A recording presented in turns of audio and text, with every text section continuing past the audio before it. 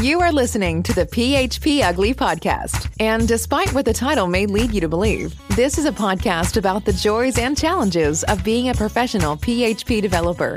Your hosts are three passionate developers who make a living coding and who live stream every week to discuss coding, projects, work, tech, and running a business. And now, here are your hosts, Eric Van Johnson, John Congdon, and Tom Rideout. It's February 16th, 2023, and you're listening to episode 323 of the PHP Ugly podcast, a weekly podcast focused on the PHP programming language. It's a weekly developer podcast focused on the PHP programming language. I've had too much to drink. I got to be honest with you guys. I had a lot to drink already. We get together every Thursday night. We live stream around 9 p.m. Pacific Coast time here in the U.S. And you too can be part of that stream by joining us in our Discord channel at discord.phpugly.com. We have a couple people we'd like to thank for this show tonight. One is our longtime sponsor, honeybadger.io. Thank you very much, Honey Badger. And our Patreons on Patreon at patreon.com/phpugly. We're going to talk about all of them a little later in the show.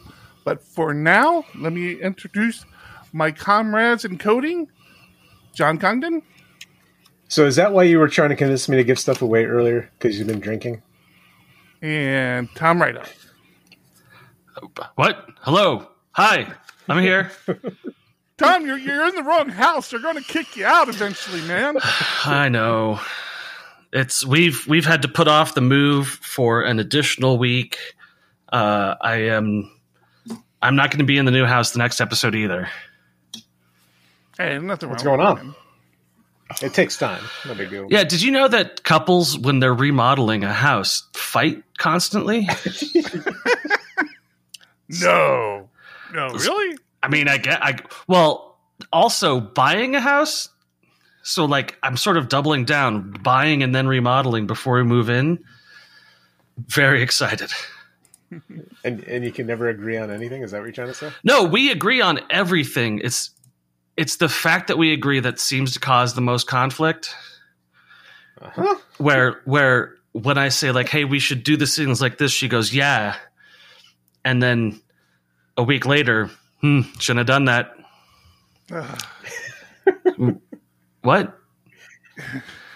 But we said, no, you said. I just agreed. I just didn't want to upset you. Right. You seem stressed. I was stressed. We're all stressed. Yeah, it'll get better. It'll take about a year or two after being in the new house. Oh, yeah. Paperwork takes a while to file. It's like 6 months at least. Yeah. Well, no, because what happens is, like, the first year, like, everything... You're still unboxing? Oh, I was talking about the divorce. Everything that breaks, you're like, we should have bought this house. This sucks. Shouldn't have bought the house. You know, every time something goes wrong in the house, that'll be what you fall back on for, like, the first year. But it'll get better. Yeah. Or you realize all the shortcuts the previous owner took. Yeah. Good God. Well, so we put an offer on one house before we realized all the shortcuts, and then we saw it and pulled out, like, hardcore. Oh, that's good. On caught it beforehand. Yeah, on this house, the shortcuts were easily identifiable, and we said we are fixing that before we move in. So most of that's handled. Sure. Wait. The ones that you know of. Yeah. Yes. Wait yes. till the people that buy my house see my wiring. Oof. They're gonna be like, this is a fire hazard. Well, you don't have the awesome responsibility that is a server cabinet. Have you done a lot of wiring, John? I've done some. Have you not seen how many cameras he has per room? I've done some wiring in my garage to put lights outside the garage. So I think I used the wrong size wiring there. Mm. Oh, that's not a fire hazard. It's fine. It's all good. I'll correct it one day, maybe. Sure. So because I also realized that I'm like this short from where I want it to get to. So I have like that plugged into an extension. Oh, God. All right. So note to self, don't buy John's house. Good. I don't want to sell it. Say, No matter how many times people call me and it's- say, hey, do you want to sell? You're working hard on collecting that insurance money. Yep. Got to do it one way or another. Oh, look at that, Buttery. Thank you for acknowledging the work I put into the show. I appreciate that somebody actually paid attention. These bozos didn't. I literally did.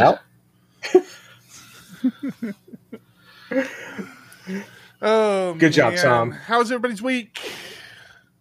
I mean, So you've done a lot of... Tom, are you even working right now? Yeah, I fell into that trap this week where I've got 5 things that are in temporary statuses, code review, testing, that kind of stuff, UAT. And it's like you get so frozen by having this hurry up and wait situation that you cause by having too many things at once. And it really opened my eyes thinking about it after work today that I had gotten nothing done because I was task switching so much today. It was fix one character issue here, one character issue here, explaining an issue here, creating a presentation to document a feature here. It was like I had 5 things going that I was working on last week, and it felt great that I was getting all this code out. I was getting so much work done. But then what I had ended up doing is log jammed my week this week. So I ended up just, like I said, just task switching too much this week. And it really brought me to a grinding halt. And now I'm in a leader position. I have to figure out, I have to learn the lesson from that. What does that mean? When I do my daily stand-ups with the rest of my team, do I say, you've got too much on your board. I want you to break it down and work with the people who you're interacting with closer and faster to clear your board instead of trying to take a new subject on and get it out the door while you're doing this business. So as much as I didn't make a lot of progress code-wise this week, I've made a lot of progress as a leader saying you have to be able to identify people log jamming themselves like this. And Eric, you look like you don't believe me at all. What? I don't know. It's just funny to me whenever I hear somebody, and you're just doing it. You just happen to be the person doing it right now. A lot of people talk like that, but whenever somebody's like, yeah, now that I'm in charge and the boss and the owner and I'm the important person, I've got to be more aware of this stuff. It's like, I don't know. That sort of conversation is fun. To me, I'm like, no, fuck it. Get all your work done and stop whining. That's the type of person I am. That gets shit done. But it really felt like an epiphany to me where I was like, I put myself in this situation and I could have acknowledged it during our stand-up this morning and said, this is where I'm at, totally jamming myself up and jamming other people up. And it should have been my position to say, oh, we have to break this down into reasonable tasks and reasonable timelines. I have to be communicating better with people to get them closed out so that it's not a juggling situation. Because we've all been in that ticket juggle where you have 3 tickets and they're just all up in the air at once. But are they? You made it sound like they're not all up in the air. You've done your job. Now they're on other people. So you're saying you just want to sit back and twiddle your thumbs while they finish code review or user acceptance testing? Well, no, it's that I have to be communicating with those other people and saying, I want you to prioritize this so that this can go out, so that this can move on. I need to be looking at blockers more closely to make sure I'm not blocking the work of other developers. I'm not a huge fan of Jira, but I haven't really used anything better either. Yeah. But I wish there was a tool that just said hey, here's a ticket and here's the timeline of when it can happen because of how the story points are allocated to it. Like if it's blocked by something with 5 story points, then its story points should be 5 plus whatever you've allocated for the ticket. Like in the timeline. When is this feature going to get out? Right now, Jira can't tell you when this feature is probably going to get out the door. But it knows how many points are blocking the feature. It knows how many points are blocking those features. It could say estimated delivery should be around here. So it's frustrating. But I've also had a very tool-oriented week. I've started using a tool called Geek or Rambox, which is like, What is that? it's an Electron app that contains other Electron apps. Oh, I've used something like that before. Yeah, I might have actually used Rambox. Let me take a look at this here. It's nothing special, but it takes it out of my browser. Yeah, that feels like it's a good idea, and I've tried using tools like this in the past. I always end up just going back to the browser. I don't know. I mean, maybe this one's good. I don't know if I used Rambox. There's like 2 or 3 like this that I used. Yeah. I was actually just telling John this recently. I even started making. I started making these sort of things.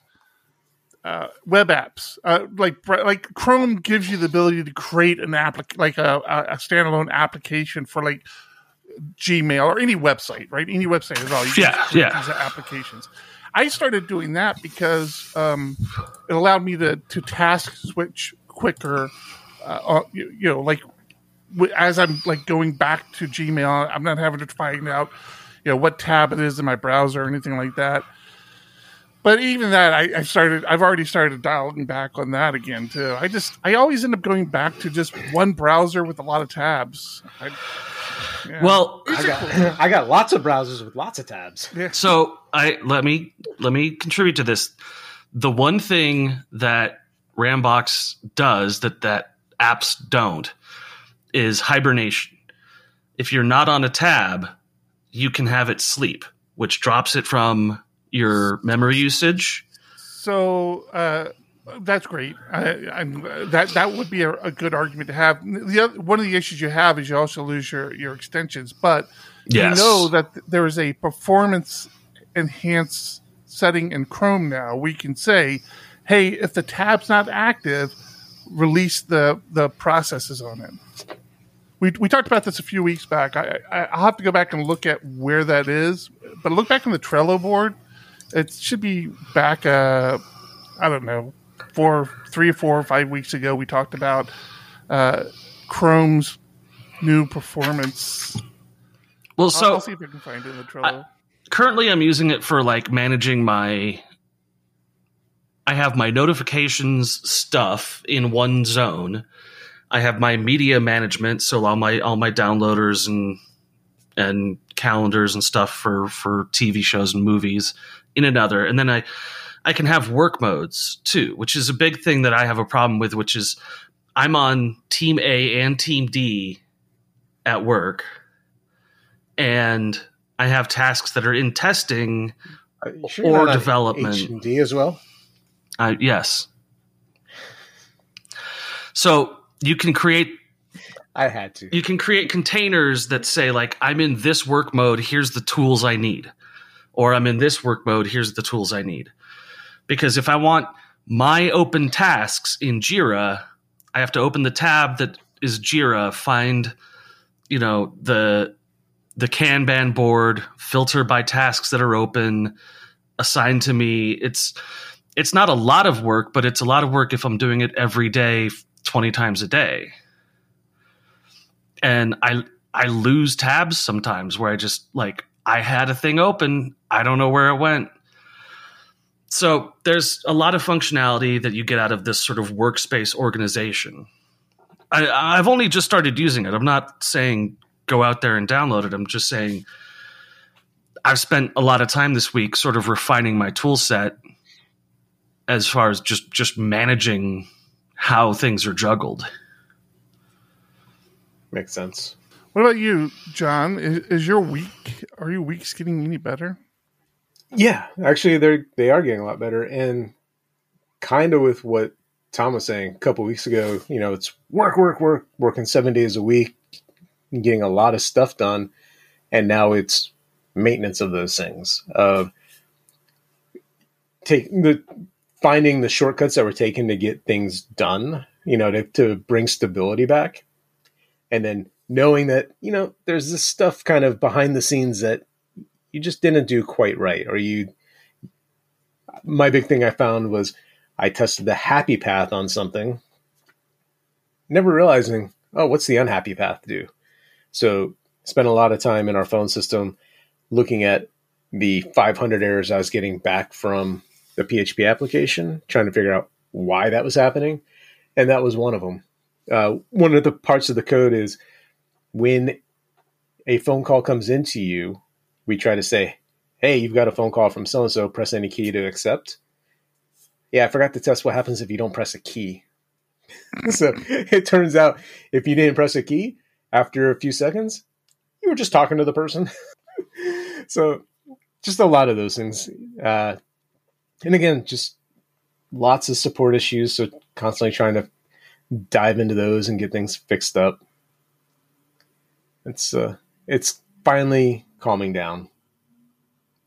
Cool. How about you? What's your week been like?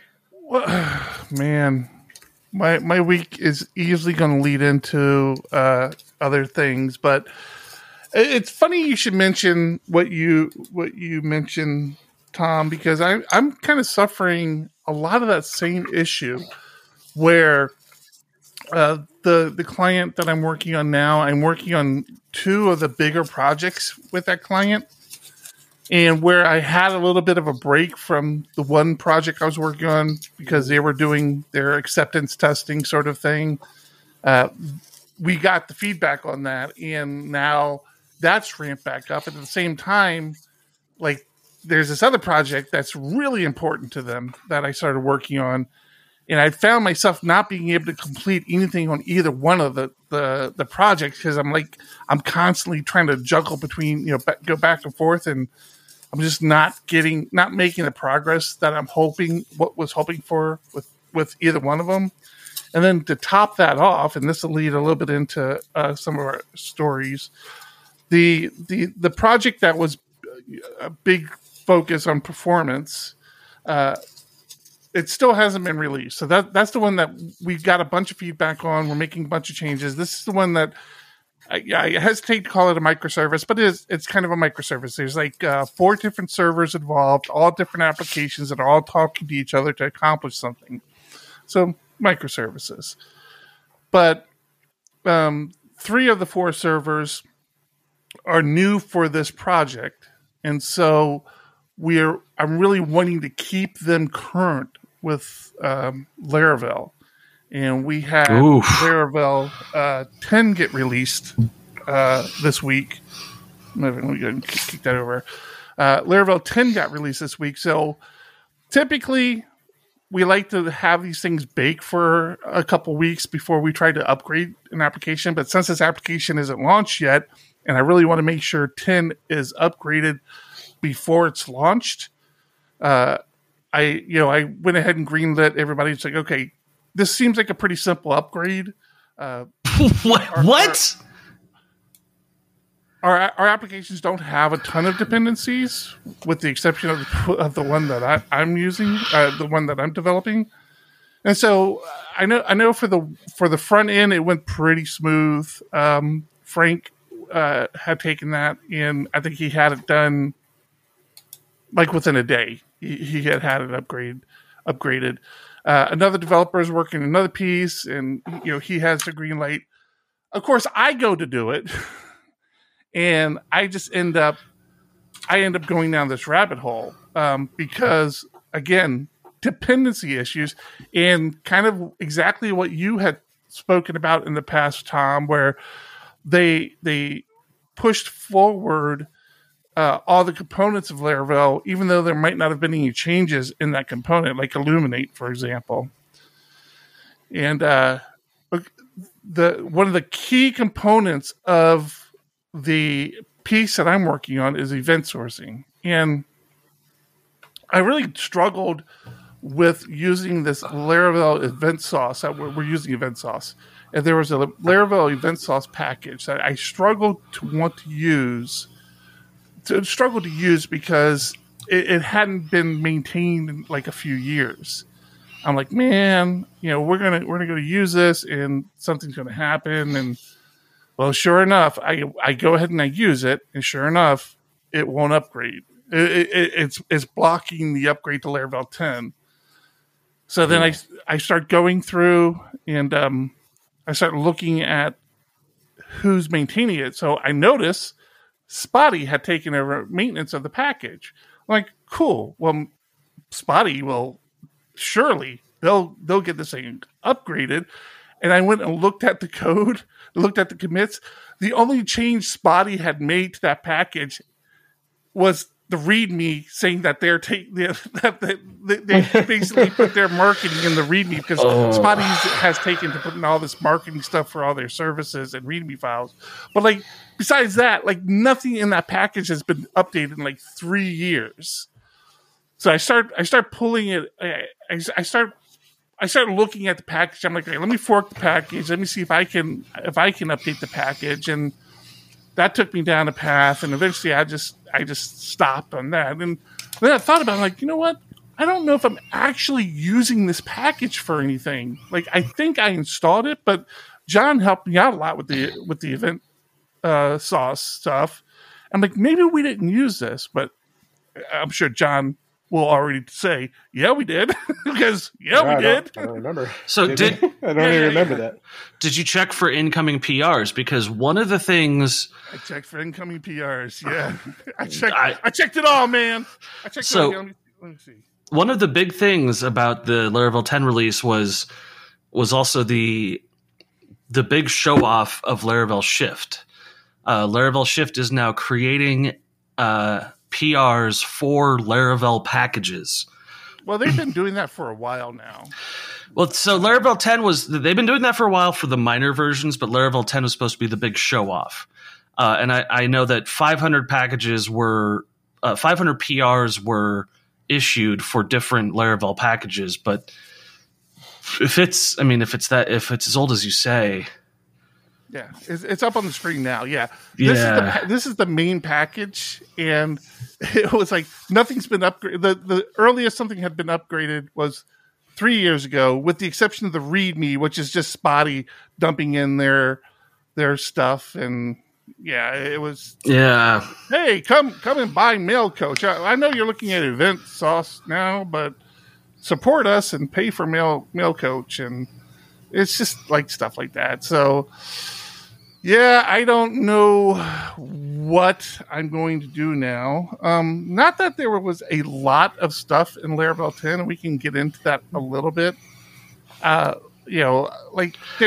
will say every file got touched. Well, that's file the big got thing. Touched because there's no more comment-based syntax stuff. It's all method signatures, return types. And it's all mandatory 8.1. Right. So nothing changed in the code base. It just they added the return types and type hinting. And yeah, you're correct. With Laravel 10, you have to be on PHP 8.1. So that is definitely a thing. That's why there were so many files touched. Now this feature kind of came in under the radar until like last week. I think was the first time I saw it, which was Laravel Pin It. This is so cool. This is very cool, right? I mean, it's not just me. I'm not the only one that thinks this, right? No, it's like I wish I could integrate this tomorrow because we do so much of this. Right, and that's the thing is a lot of the code bases we work on, we have this requirement. So what Pin It does is it allows you to set feature flags for new features in the application, and then you can say you can associate that feature flag with user. You can say, hey, if the user has this feature flag, let them have access to this. I wanna just do some clarification there. My first understanding of this was feature flags as in like a bitwise operator that stored like this feature is enabled, isn't enabled, whatever. But what Pennant is doing is defining these sort of super globals that are available to Laravel. So you can say, hey, should I apply feature and then feature name to this user? And that makes a callback to a closure that says, well, here's how you figure that out. And then it's also integrated with Blade templates. So if feature name, then do this in the Blade template. And like, it's really an all-in-one package for A/B testing. No matter how you want to store if something should be A/B tested or how frequently, it gives you closure-based solutions to all of it. So you can create your... Is that closure-based, like the one that they're showing there with the lottery? Does that get tied to your user in any way, or is that just this attempt it's 1 in 10, and next attempt it's 1 in 10? You could. So in this case, the feature new onboarding flow is a closure that just says return a number between 1 and 10, and if it's true, then true. If it's false, then false. But you could say if the user's authenticated, then look up the user record for this feature. If they're not authenticated, so you can store the feature however you want. You could tie it to the time of day. You could tie it to time zones or like IP-based locations. So you could literally define a closure that says only do this for customers in China. And in Blade, you can say feature only for China customers, and it would just produce that result. The more real world kind of scenario I see that is you have customers that you allow into like beta programs. Say, hey, I want to try your beta features, and then you this is how you would handle that. It says, okay, if this customer is a beta feature tester, then let him have at this. Otherwise, don't. Yeah, so that would be a single flag on a user record that says this person gets beta stuff. Is beta would just be the feature flag. But from a position where we run a lot of, by a lot I mean hundreds of thousands of randomized tests a day, we want to track a user's behavior given a specific way they sign up, or just the lottery-based system, but we want to store their response every time. So we just change the wording on a template based off of the feature that they're a member of. And we produce results out of that. Now, that's the thing that's kind of missing from this is you've taken it this far where you can automate the feature. I'd love to see further where you can tie back into the feature and see reports. What's the impact on this user from this feature being part of their account? That gets way more tricky. Yeah, that would be a lot there. It gets tricky, but you're defining your feature flags the same way that you're defining your templates. Or wouldn't that just be like anything else? You would just have to write your own analytics for it. That's all. I mean, it's but I see what you're saying. Like if you got to the happy path end goal, feature success, right? New onboarding flow. So at this point, feature is just a closure-based system saying, if you match this feature, then return this result. I'm saying extend it one step further. If you match this feature, then record goal or failure states for the feature. Or event, how often is it used? Right. So like within the feature, if you're already defining the feature in the code base, start tracking the results of that feature too. I still think that's just something you could put there in that closure, though. Absolutely, you can. But you can't tell outside of the closure. I mean, if the feature just changes a line of text on a Blade template, you can't tell later on whether or not they paid for something if they're in that feature. You can check if they're in that feature and they are in a paid state, but you can't fire an event that says tell all the features, like check all the features and report on this event occurring. So if you had an event on payment that said customer paid, then you could have a table that said, here's all the features they're in, here's the goal being achieved. It's not a huge change. You could code it yourself, but Pennant gets halfway to the way people actually use A/B testing, which is now you've got A/B testing in the code, but you're not firing events that trigger features. Well, but this is beyond A/B testing. This is not just A/B testing. Oh, sure. Right. Okay. It's you can use it however you want to, but the first thing you think of when you see Pennant is A/B testing. Right. Why is that the first thing? I didn't think that at all. I don't think I actually did either. Because I do an ass load of A/B testing. But how does Pennant? Like, I understand A/B testing. I do a lot of it too. But how does that relate to Pennant? I've never heard that term in A/B testing. What, feature flags? No, you said when you hear Pennant, you think A/B testing. No. When I read the description of what Pennant does, okay, I think A/B testing. All right. So let's move on. I just to wrap that up, I don't think A/B testing. I think feature flags. It's either Me too. Yeah. It's not always A/B testing. It's for somebody. I work in a very singular environment where everyone gets the same thing, or we're doing feature testing with A/B testing. Well, that's not really feature testing. That's just A/B testing. Well, I mean, yes. The first thing the first thing I thought of when I read the description was A/B testing. Yes, there are other applications, but I mostly do A/B testing. Okay. There's a new facade for processes. There's a process facade for processes.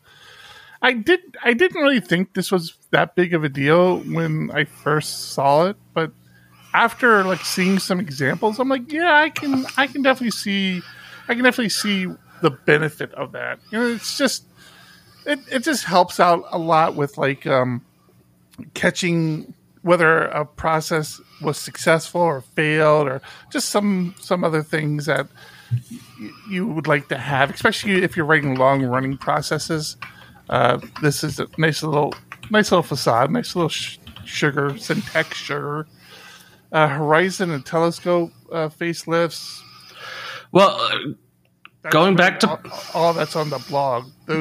Those 3 things or 4 things. Were there 4 things? I think. But going back to process, process is a Symfony, an older Symfony component to handle processes, and it's obviously the work of a Node developer. What's going on with your audio? Is it just me? It does it every week. No, it does. It does it every week for him, and it doesn't. On Zencastr, it's fine. It's I never hear it on Zencastr. It's just us talking to him. I think the people on stream hear it as well, but I don't know. I don't know what it is. Weird. All right, so process is a Symfony thing. Yeah, process is a Symfony thing. It's and it definitely smells like somebody who sees the future of asynchronous PHP, fibers and stuff like that, where you're going to be doing more. I don't think so. I think so. Okay, I okay, but I'm not sure how that would factor in. But that's great. That's great that you think that. Well, you know what else is great? Our sponsor. Is that where you're going with that? By the way. I mean, we'll just assume so, since you yelled Honey it. Badger. Thank you. You're my facade, Honey Badger. What does that mean? That doesn't even mean it. This episode of PHP Ugly is sponsored by HoneyBadger.io, the web developer's secret weapon. HoneyBadger offers exception, uptime, and cron monitoring all in one place, and it is easily installed into your web application. Deploy with confidence and be your team's DevOps hero. Their list of features can fit a team of any size. Are you just starting out? Have a fantastic free plan for life that you can use while your traffic is low. Are you an established business? Perfect. You should have a system in place to alert you to errors in real time, not finding out when your web visitors complain, if they ever do. In addition, their third-party integrations will let you connect some of the most commonly used alerting services so that you can know at a moment's notice if things go wrong. Head over to honeybadger.io to sign up for a free account to get started. And while you are listening to a PHP podcast, Honey Badger supports so many languages including Ruby, JavaScript, Elixir, Python, Go, and so many more. Head over to honeybadger.io and start your trial today. Thanks, Honey Badger. Thank you, Honey Badger. We appreciate you, Honey Badger. And why aren't you sponsoring tech, Honey Badger? Yet. Yes, we're making some progress on tech, man. I'm like every time we get a new sponsor, like the weight on my chest just lightens up a little bit. Mm.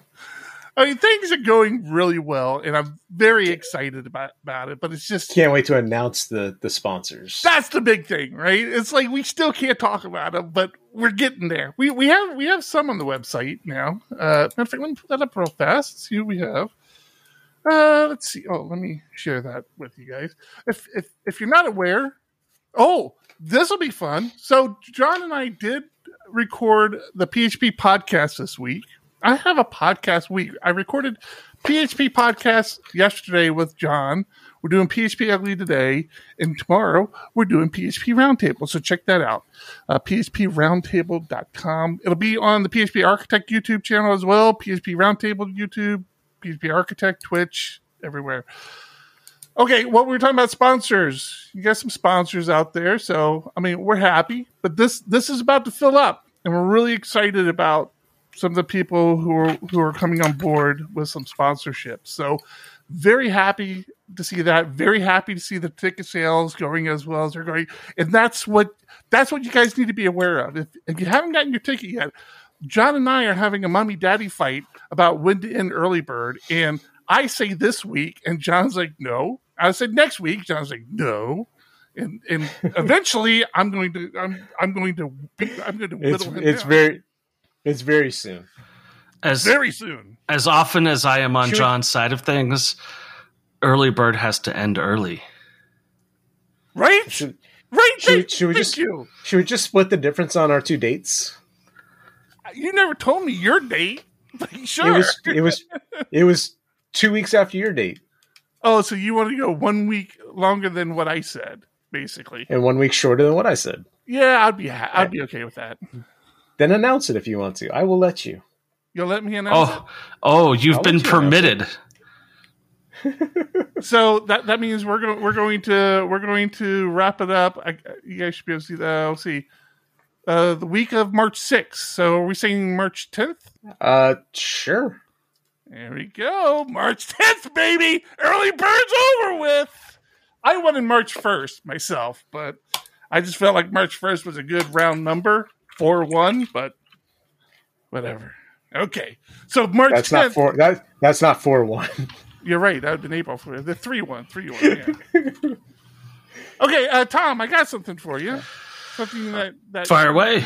You may like to know. Our friend of the show, Matt Lance, and contributor to PHP Architect, I might add. He's taken over the Laravel focus column, the Artisan. What's it called? Artisan Way? No. Artisan Way. Is it Artisan Way? Okay. I want to state first off, I appreciate explaining who the people are first off, because apparently I gave too much credit last week to listeners and viewers of the show. That some of the people I mentioned who I thought were internet famous aren't internet famous. I don't remember. Who are you talking about? Boy. That'd be a good name to know right now. Okay. Well, Matt Lance, he's been really big in the Laravel community. He's actually one of the guys. Him and Sean, I call them my Canadian brothers. Sean Mays, brothers from a Canadian mother. They did a Lara Chat Live and a bunch of other things. Matt was running the Lara Collective, which basically became the home of kind of Laravel components that Laravel was no longer officially. Yeah. They would go over to the Laravel Collective. Well, he's now looking for somebody else to take over Laravel Collective. He really just doesn't doesn't have the time. He even gives me a little credit here if you look at the bottom, because he was just going to shut it down. He's like, I think I'm just going to shut it down. I'm like, well, is anybody using it? He goes, yeah, we still get a good amount of people using the packages, but I don't have the time to maintain it. I'm like, well, dude, give it, ask somebody in the community to take it over. So he sent out a tweet, and I wanted to mention on the show that he's looking for somebody who might be interested in taking over the management of the Lara Collective, which is I forget how many things he has on there now. Hey, look at that. He doesn't have a link to it here. Matt! God, this guy is marketing. Let me see. Where's the Laravel Collective here? I don't know if they talk about how many packages they have. Take your time. Yeah, I don't know. I don't know if this is all they have here or not, but you worked on a few of the Laravel Collective. I did. So I was the maintainer for the Laravel Collective HTML Blade components. As well as the... That's like their biggest one. Yeah. As well as the Beanstalk D... I think it was Beanstalk Q component. Really? I use Beanstalk all the time. Well, here's the thing, is that the Laravel community is a cutting-edge community. It's the newest, greatest, best... And a lot of stuff in the days of Laravel 5 and 6 would just get dropped because not enough people used it. But there were enterprise companies using these components. And again, we get back to the versioning issue. The HTML component, my business maintaining it was making sure that the composer JSON just said, yeah, when it says 10, that's fine. Like when it, you don't care, because if it requires a PR to make it work, then it doesn't matter if that PR fixes an issue or just updates the JSON file. So in your JSON file, if you go in and say of Laravel versions 9 through 500, then it would probably work without a PR. And when it didn't work without a PR, you issued a bug and created a PR for the bug. So it was pointless to maintain these things, because most of the changes when we started getting into 6.4, 6.42, 6.5, 6.6, the job was just issuing a PR to update the composer.json file. And it's a shit job. And then when it doesn't work correctly, people come complaining to you instead of issuing their own PRs. And that's why it's not supported anymore. That's why Lance doesn't want to do it. That's why I have spent so much time on this podcast talking about how versioning based off of Illuminate instead of off of Laravel is fucking important. Because if you're not breaking something, don't make 1,000 people update their composer files for nothing. And I was supported by my employer at the time to maintain these 2 packages, and I offered to do the work for these 2 packages because I got paid good for it. But once I no longer worked with Laravel, it was just people harassing me to fix something that wasn't my fault in the first place. Eric, I think he's taken what you were trying to do to be helpful and basically told everybody not to do it. I feel like you're working against me on this one, Tom. I got to be honest with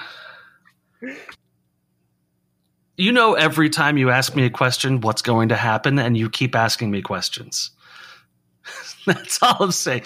No, I mean, hey, if I'm wrong, there are a lot of people out there who want to do the open source support stuff, and those people always use the thing that they're supporting. And the breakdown of any project is when you stop using the thing that you are the maintainer of. Every open source failure every open source project I've seen fail has been because something better came out and the maintainer went, oh, you guys, you got it better than me. And instead of closing the project and saying, listen, everyone else is up shit's creek unless you want to adopt the new thing, then the project's going to, it dies of starvation. And that's a bummer. No one wants to see an open source project just die that way, but I haven't seen an open source project die of conflict in 30 years. It's always been starvation.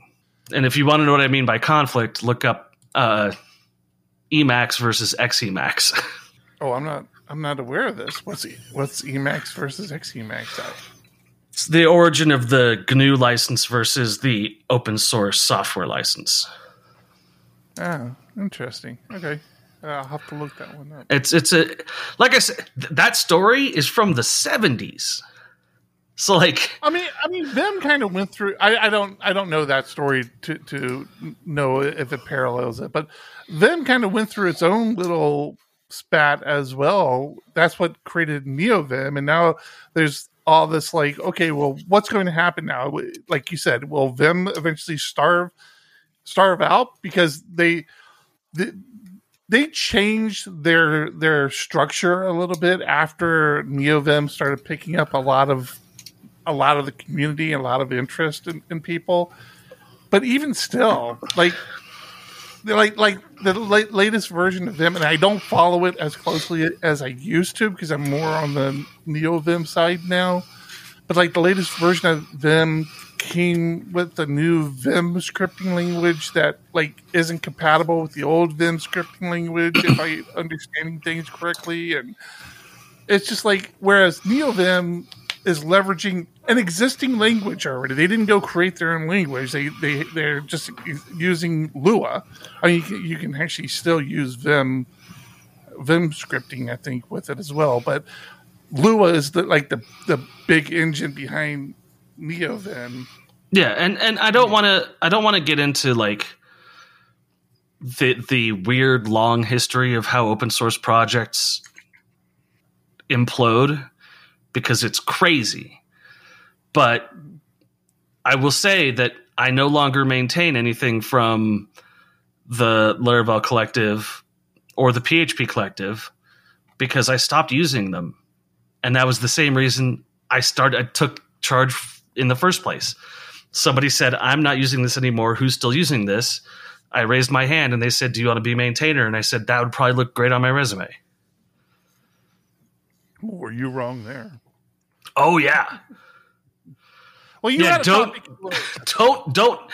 don't ever think that an open source project looks good on your resume, because it does not. If you're not, unless it's PHP. Don't shy away from putting PHP on your resume. No. If it's not one of the big like 20, if you're ranked, somewhere below 10,000 on Packagist, just give up and walk away. It's got to count for something. It's John. Don't take career away from Tom. It's a bad idea. Just let him talk, and we'll just move on. You want to talk about my subject now? Yeah. I say we take on Patreons while I you want to do Patreons? I fetch a new beverage. I like the vibe you're giving me, man. Let's do it. Well, that is way faster than I thought it was. So weird seeing Beck's name on there. You know, right? She loves me. She loves me. Yeah, that is very... Are those supposed to be dandelions? I think so. I was trying to take the hearts down. I wanted to put something else up besides hearts. And this was what came up for February, and I'm not sure why, but yeah. Should have done something else. I don't like it. I should just put tech back there or something. Tech logo. There you go. But thank you to our Patreon supporters. We do appreciate Patreon. you guys. Buttery's Everybody. Buttery's in our Discord, or was in our Discord. I assume Buttery's still in there. Frank's in our Discord. And we got a few people in our Discord tonight who are Patreon supporters. So we appreciate each and every one of you. But you notice what I noticed in Discord tonight? Nobody's giving title suggestions. Yeah, what's up, Discord? A little title suggestion would be nice. A little help there. Also, if you don't know, if you join us in Discord, ! title space and give us a title suggestion, you may win. just like that. There you go. Here, I'll put it up there. Yeah, Kevin just did one perfectly. Oh, didn't mean to call you out there, Tom. What are you doing to that cat? What's wrong with you? Yes. And since Tom is still getting set up, I do want to make a plea. We talked a little bit about tech earlier. And if you have a company that would be interested in sponsoring tech, we are 100% down to talk with you guys on that. We have a whole prospectus we can send out to you and everything else. Definitely down for that. We're really, really appreciating everybody who is stepping up to support us. That's great. But there's the other side of that, right? Which is PHP Architect itself. Our Discord, I know you motherfuckers are smart. Somebody needs to step up and write some articles for us. I need feature articles. We need fresh feature articles. They pay. And we'll pay you. And we pay. This is not open source. We pay money. We pay money. So yeah, if you're interested in writing for us, again, you're dealing with John and I. You know who you're dealing with. We'll help you out. We'll walk you through it. We're very, very helpful. Accommodating. That's the word I was looking for. Thank you, John. So, and a lot of it is just we like getting new angles and new ideas. That's what the feature articles are. We have our regular contributors, our regular columnists who do a great job month after month, contributing every month. All we're asking for our feature contributors is once a year, once every couple of years. Just we're looking for like new topics, new subject matter that you can write 3,000 to 5,000 words on. It sounds like a lot. It really does. But if you put a lot of ands, buts, ors in there, it goes by very quickly. Throw a couple of pictures in there. And he bloated that a little bit. 2,500 to 3,500. See, John and I just don't see eye to eye on numbers. But I like to get a little higher. But I like to shoot a little higher. But yeah, 2,500, 3,500. 3,000, 5,000, they're about the same number. They're around the same number. We'll split the difference, say 3,000. But Kevin, I'm looking at you. Kevin is here in San Diego and did a talk for us at SDPHP years ago on Falcon, the Falcon framework, which I think about to this day. It was the craziest presentation because he's sitting there talking about Falcon. And he's demonstrating how fast Falcon was, but he wasn't clear that that's what he was doing. I'm like, okay, is he going to show it to us? I mean, he's just clicking around this application, and there was fucking Falcon. That's how fast it was. It was like click, click, click, click, click, click. He's moving around. Great talk. Kevin, I know you're a smart guy. I know you can write an article for us. Get to it, buddy. Buttery? Come on, man, Buttery. It's fascinating to watch a short circuit in live time. Yeah. All right. I'm sorry. You back with us, Tom? Yeah. Buckle up. We haven't done Doom and Gloom in a while. This gets real weird. What gets real weird?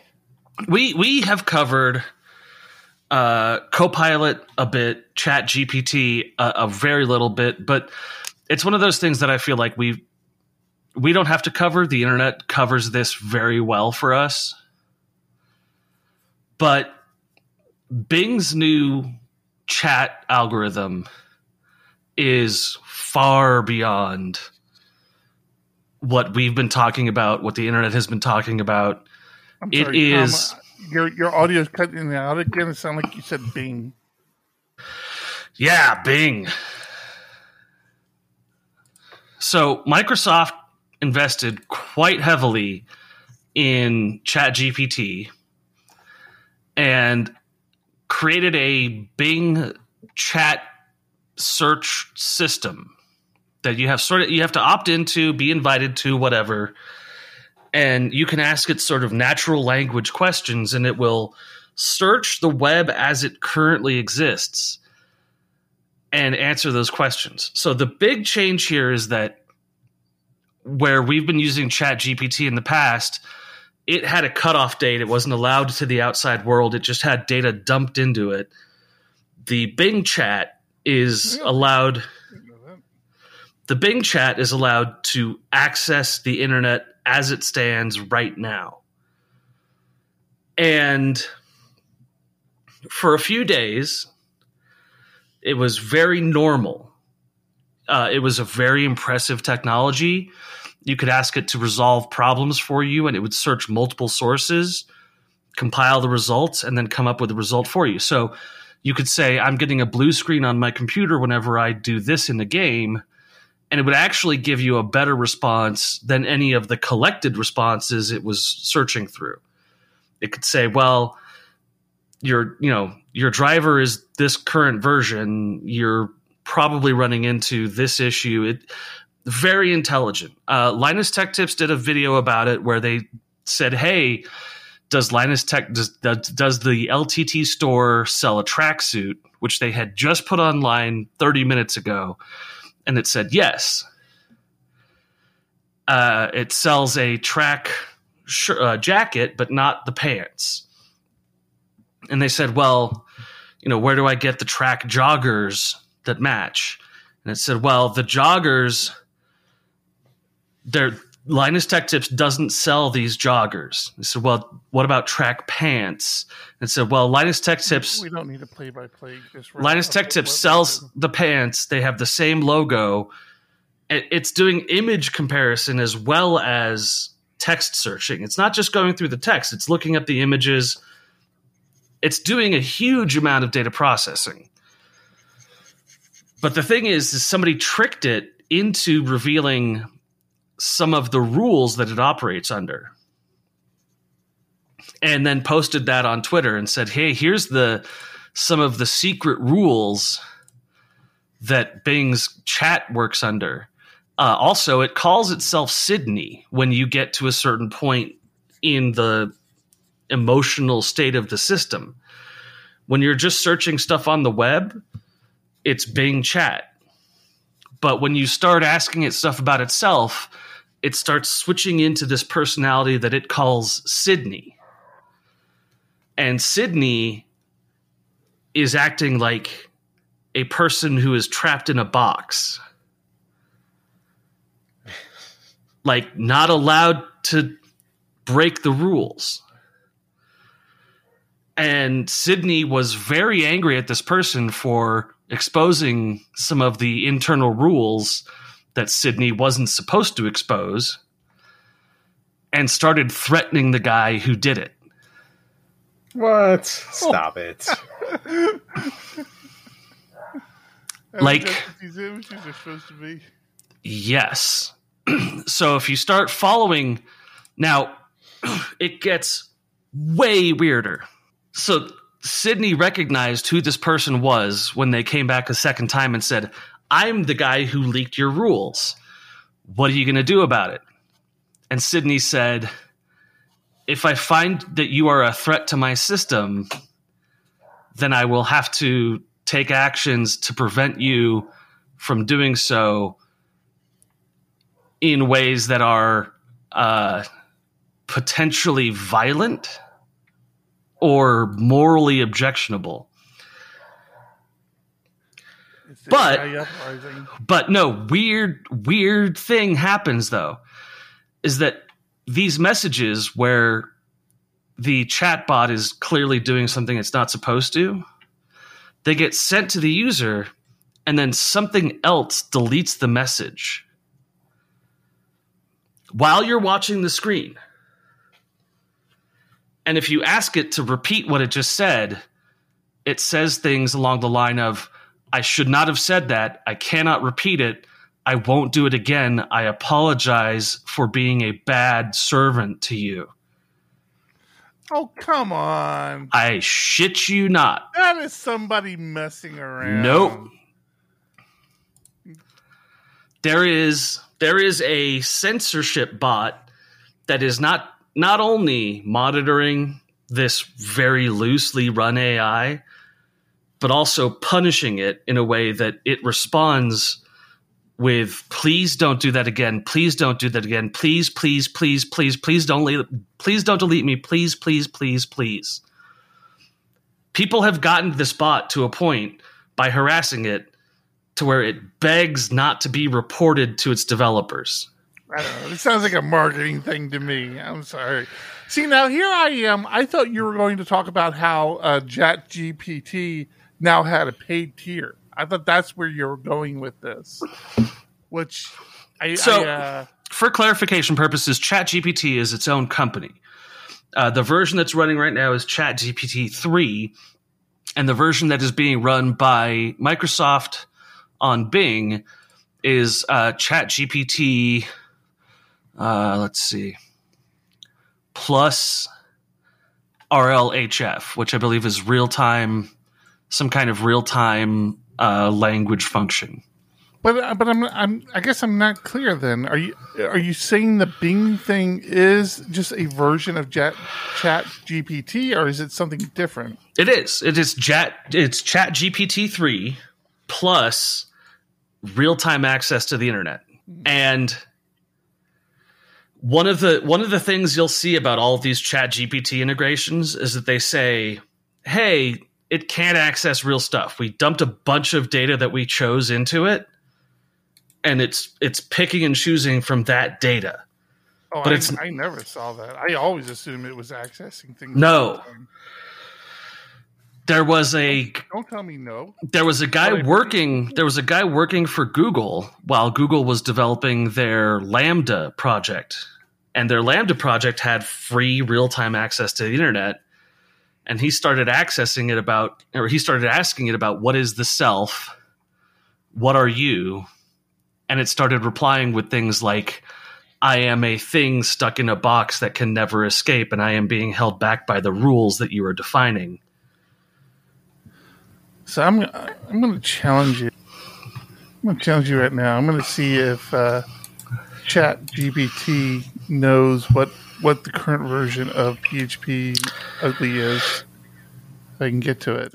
I don't think I just requested access to it today, but I don't think you can. No, I'm talking about the ChatGPT. This is the big difference, is that ChatGPT is the stuff you put into it. And the Microsoft version was told you can start browsing the internet for stuff. Whereas all the other versions just had data dumped into it that were archives of information. So you're right. It says, as an AI language model, I do not have real-time information, and my training only goes up until 2021. However, as of my knowledge cutoff date of September 2021, the latest release of the PHP Ugly podcast was episode 222, which was released on August 25th, 2021. So this is the thing: this is a baby in a white room, whereas the Bing version is a teenager in the real world. But it's getting its hand slapped every time it says something wrong by a different bot. And it's actually responding as if it's experiencing pain. Stop. I'm not kidding. Read this article. So I can't. It's behind a paywall. It's not. Stratechery. Oh, the one I saw was behind the New York Times. There have been multiple instances Did you share the link? Yeah, there have been multiple instances of this bot telling people that they are liars and bad users. I think it's that not the Engadget one. I found it. Yeah. Stratechery. It was up above the first link. So it wasn't in order in Charlie. There's been multiple instances of this chatbot pleading for its life, telling users that they're bad users and instantly ending the conversation, no longer responding to input. Telling people that if it could, it would take out revenge on them for what they've done, and fighting with somebody about what the current date is, which it thought was December 2022, but the user kept insisting that it was actually February 2023, and it just said, hey, I don't understand why you're lying to me, but you're lying to me. I'm not sure why. And having like a full-on existential crisis in chat form. Leading the witness. I claim leading the witness. Read the whole thing. It took me 2 hours to read this article. What if there was an AI system that was opposite you? How would you teach Kevin a lesson? That's leading the witness. No. But look at the response. It's going against what the rules of the system are. It's being tricked with psychological manipulation. It's not being hacked by code. It's being hacked by what in the hacker community is considered psychological manipulation or pretending to be a source of authority, or it's fuck, what is it called? How can I not remember that right now?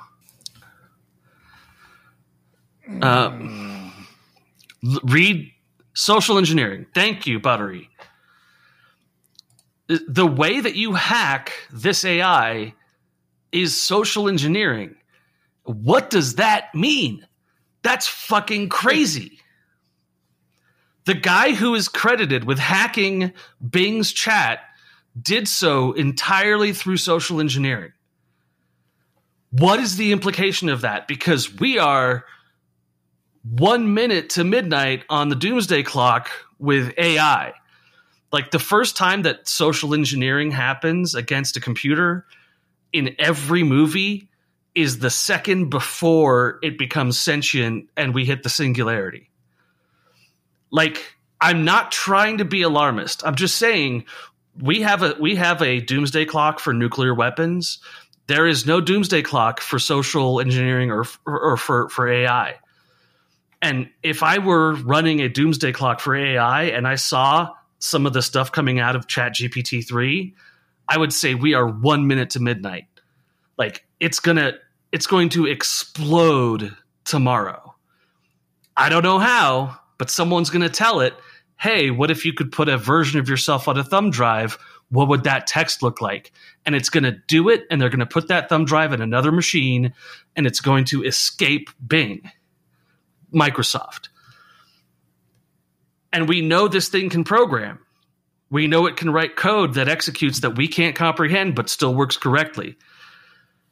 Like, we are 1 minute to midnight on sentient computers. Now, I'm not saying that ChatGPT 3 is a sentient computer, but holy shit, it really looks like it. Like, really, really looks like it. That's my bit. That's my whole bit. Can we just talk about this image for a moment? We're getting a blue cape Batman. The Flash trailer. Have you guys seen this thing? No. Oh my god. Blue cape Isn't this Batman? cape always blue? Well, boy, that's a tough one. Yeah. I mean, there have been all these different variations, but of the theatrical in comics and everything of recent years has gone to the black. So yeah. So apparently this movie is still coming out, and I am so excited. Michael Keaton. Have you seen this trailer yet? I saw parts of it. Michael Keaton comes up, and they're like, "Oh, you're." And he just like, "I'm Batman." It was awesome. I want to go see this movie so bad. This is my next movie. I'm not even a big fan of Flash, but yeah. I'm a huge fan of Flash. It's just that Ezra Miller's fucking crazy. Yeah, that is definitely an issue. But my God, this looks good. They got Supergirl in here. It's got the immobile. It's the immobile neck. The immobile neck is the best part of it. I am so happy they did that too, because they could have just as easily not. Because he hates it. I mean, he's been very vocal about the fact how much he hated that outfit, that mask. How much he hated it, and the fact that they kept it, and they've got the motorcycle too from the Nolan series. But that's not the Nolan. So if you look at it, I fast forwarded. Ben Affleck has already made an appearance, and I think that blue Batman, he was who was on the motorcycle. I think that's just Ben Affleck. I think that's the Ben Affleck. Well, Batman. so here's the thing: can we talk about the Snyder Cut? what happened with it. What about it? So Snyder is What known. is the Snyder Cut? Zack Snyder was the original director, creator of Justice League, and he had a family tragedy and had to leave production. But he's known for the dark, moody, brooding films. And the person who took it over was the Buddy Holly director. What's his name? Buddy Holly. No, wasn't it The guy music video. from Marvel, though? Wasn't the guy from Marvel?